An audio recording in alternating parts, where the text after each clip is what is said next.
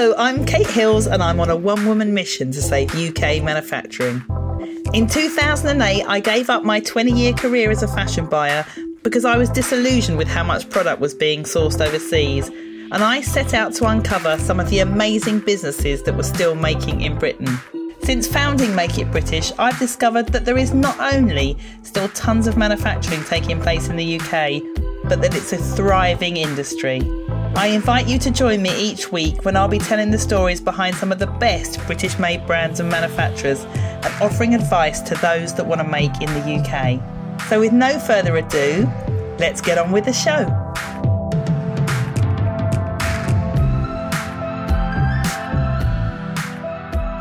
Hello and welcome to episode 36 of the Make It British podcast. On last week's episode, I talked about whether you should label a product made in the UK, made in Britain, or something completely different. And I promised you that this week I would talk about whether you could actually label a product as made in Britain or made in the UK. So what constituted the rules surrounding the labelling of products. Now, if you didn't hear last week's episode, go back and have a listen. It's episode number 34. So, I'm going to clear up some of the myths surrounding whether you can label a product as made in Britain or made in the UK. It's one of the questions I get asked all the time. People get in touch and say, I've got X product, can I label it as made in Britain? Now, I'd love to say to you that there is a rule or a law, and this is how it all works, and it's as cut and dried and as simple as that. But it really isn't. And with Brexit coming up and the UK leaving the EU, it's likely to get even more complicated. So I'm not going to go into every single detail on this podcast. It's not quite the place, but I'm going to give you some general guidelines and point you in the direction of somewhere that you can go if you want more details. But what I can tell you is how we apply our thoughts to what constitutes a made in Britain or a made in UK product here at Make It British. So we generally go by the Trading Standards Act of 1968. Yep, that really was over 50 years ago, which says that it's the place which the last substantial change took place is where the product is actually made. So what actually constitutes last substantial change? Well, that very much varies by product, but it's generally seen to be the place where the parts of a product are assembled. So let's take, for example, the good old T-shirt, which most people have in their wardrobes. That T-shirt could be made with fabric that's been knitted overseas, yarn that is spun overseas, but that fabric has come to the UK as a bolt of fabric and then been cut and stitched in the UK and made into a T-shirt. Now the assembly of the parts of the cut fabric constitutes a substantial change because before that it was classified as fabric and after that it was classified as a T-shirt. I always think of it as does it have the same end use now that you've made this change? So a T-shirt has a different end use to a piece of fabric because a piece of fabric you can't wear unless you're wrapping it around yourself like a toga. So if it's been assembled in something completely different to what it was originally, that is generally what constitutes the substantial change. Now let's take that T-shirt example again, but what about if it was a printed T-shirt and it was printed in the UK, but the fabric, the yarn and the cutting and sewing of the T-shirt were done overseas, but when it comes into the UK, it's printed, embellished, embroidered, or a label sewn on. Quite a lot of work might have gone into it. Does that constitute made in the UK? Well, it doesn't because it's the same end use. It's still a T-shirt, but now it's a printed T-shirt. So it isn't a substantial change. It's certainly not a substantial enough change from where I'm standing. And the rules are slightly wishy-washy of what constitutes a substantial change. And that is really the problem and why everyone gets confused. Which is why I always say that if it has a different end use, then that is where you have the substantial change. Let me give you an example of another product which is maybe more difficult to define. Say you have a moisturiser, so a beauty product, you've got a moisturiser, all the raw ingredients that go into that cream come from overseas. So they may be grown over there, processed over there, but it comes to the UK and it's mixed together and packaged in the UK and sold in the UK.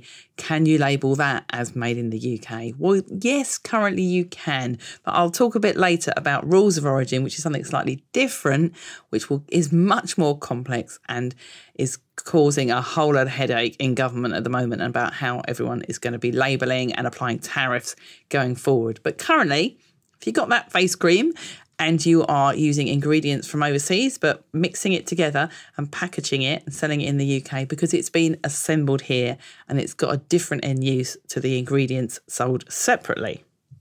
Now let's take the example of a car. So say, for instance, the BMW Mini. It's assembled in the UK, in Oxfordshire, but it constitutes a lot of parts that come from all over Europe mainly, and they make up the majority of the car. But the car's put together in the UK, and so it's classified as made in the UK.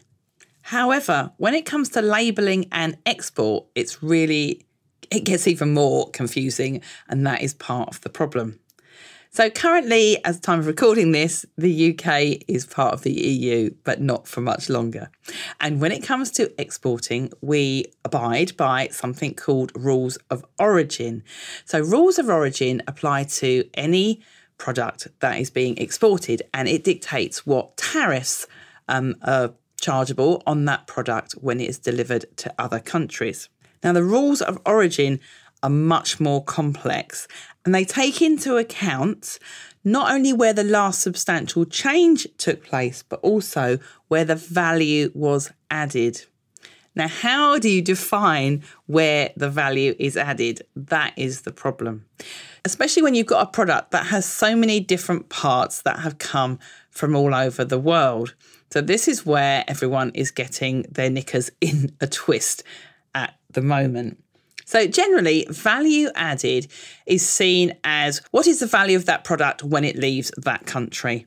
So in most cases, that would be the place in which it was assembled. So take, for instance, the car. The actual value of the finished car is worth so much more than the individual parts. So the value is still added there. However, it gets even more complex when it comes to trade agreements, because there's something there called cumulation. And cumulation is when a product has been accumulated from various different parts. And there's all different sorts of accumulations, bilateral I can't even say the word, bilateral accumulation, diagonal accumulation, and full illumination. And it's really, really complex. So I'm not going to go into all of that here. I'm actually going to link to something that was produced by the manufacturers organisation, the EEF, who have done a document specifically about the real technicalities when it comes to rules of origin and trade agreements. And like I say, this is recorded pre the time of the UK leaving the EU, and it's likely to get even more confusing for a while, which I think actually means that the more of your product you can actually source from and make in the UK, the better, because you're not going to get into all this complexity about accumulation and what value was added and where. I mean, when I was doing research for this podcast, just to show you how confused everyone actually is, I came across a piece online from the Institute for Government, a think tank that helps advise the government on things like rules of origin and trading. And they actually had a phrase in it which completely flummoxed me, which said that finished products can qualify when particular specific working or processing activities are carried out. For example, a rule may require clothing products to be manufactured from yarn. All clothing products, near enough, are manufactured from yarn. So what are they talking about? Is that sentence finished? Should it have said may require clothing products to be manufactured from yarn from the UK? No one knows. And I think the worst thing is a lot of people that are working and advising on this to government don't even understand some of the complexities of supply chain, which is a bit worrying. So I've gone off on a little bit of a political tangent there. And a lot of this you don't actually have to worry about, because when it comes to a made in label, I don't think the rules are going to change regarding where it is assembled. No one is ever likely to say that you need to label every single country that every single part of your product is from on the made in label. Can you see people putting made in India, China, Bangladesh and London? It's not going to happen. When it comes to exporting and how you classify the country of origin of that product, yes, the rules are likely to change and it's going to be one to watch. But when it comes to putting a label in your product, you still need to stick to the assembly or last substantial transformation rule. So if you've got any questions about that, if you've got a specific product and you're really quite confused about what you should put as the made in label, then do get in touch with me. I'd love to advise you and I'd love to give my thoughts on it. I've not yet had anyone contact me with a product where I haven't been able to say, right, that's where I think the last substantial change took place. But if you've got something that really is crossing millions of different borders and you can't define where that last substantial change is, then do let me know. I would love to know what it is. And maybe I can tell everyone about it on a future podcast episode. So I hope you found this useful. I am going to put a link to the EEF document on rules of origin because it's quite complex. And if you're interested in tariffs for export, where we stand currently and what's likely to change when Britain leaves the EU, then I think that is the best piece of information that is currently available on the subject. Right, thank you very much for joining me for this episode. Thank you for listening in. If you're loving the podcast, please leave me a little review on iTunes and I will join you in the next episode. Bye-bye.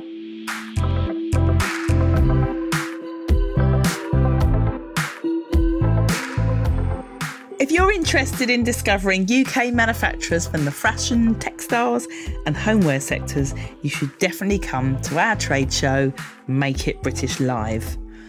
The next event is taking place on the 29th and 30th of May 2019 at the Business Design Centre in London. With over 200 exhibitors, inspiring talks just like the ones you've been listening to on this podcast, and interactive workshops, it's the perfect place to network with others that want to see UK manufacturing thrive again.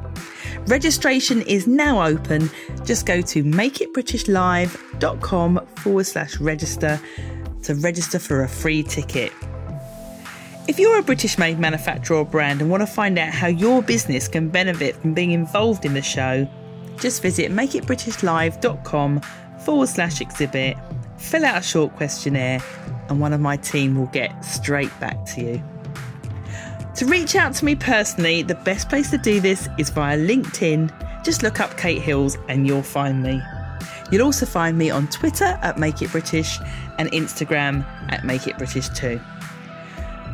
For all show notes for these podcasts, just go to makeitbritish.co.uk/podcast and you'll find all the details. And make sure you never miss an episode by subscribing in iTunes, Stitcher, or whichever is your preferred podcast app. And I really would love it if you left me a little review on iTunes. The more reviews this podcast receives, the more people will discover it and the more we can spread the word about making in the UK. Thanks once again for listening to the Make It British podcast. Bye.